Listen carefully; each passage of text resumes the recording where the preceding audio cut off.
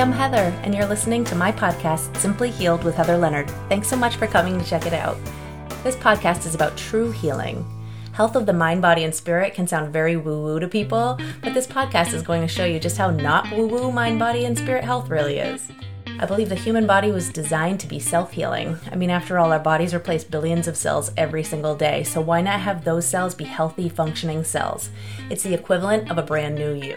So whether you're struggling with the health of your body, your mind, or a grieving soul, I'm here to share what I've learned through the loss of my husband to a devastating cancer and my time treating patients, not as your doctor, but as someone who has information that I just want to share with you and that needs to be heard. But we all deserve to have time on this earth, be free of disease, and nobody seems to be speaking openly and honestly about the real issues to get everybody healthy, so I'm making it my mission to do just that. So once again, thanks for joining, and in the words of my boys, let's go.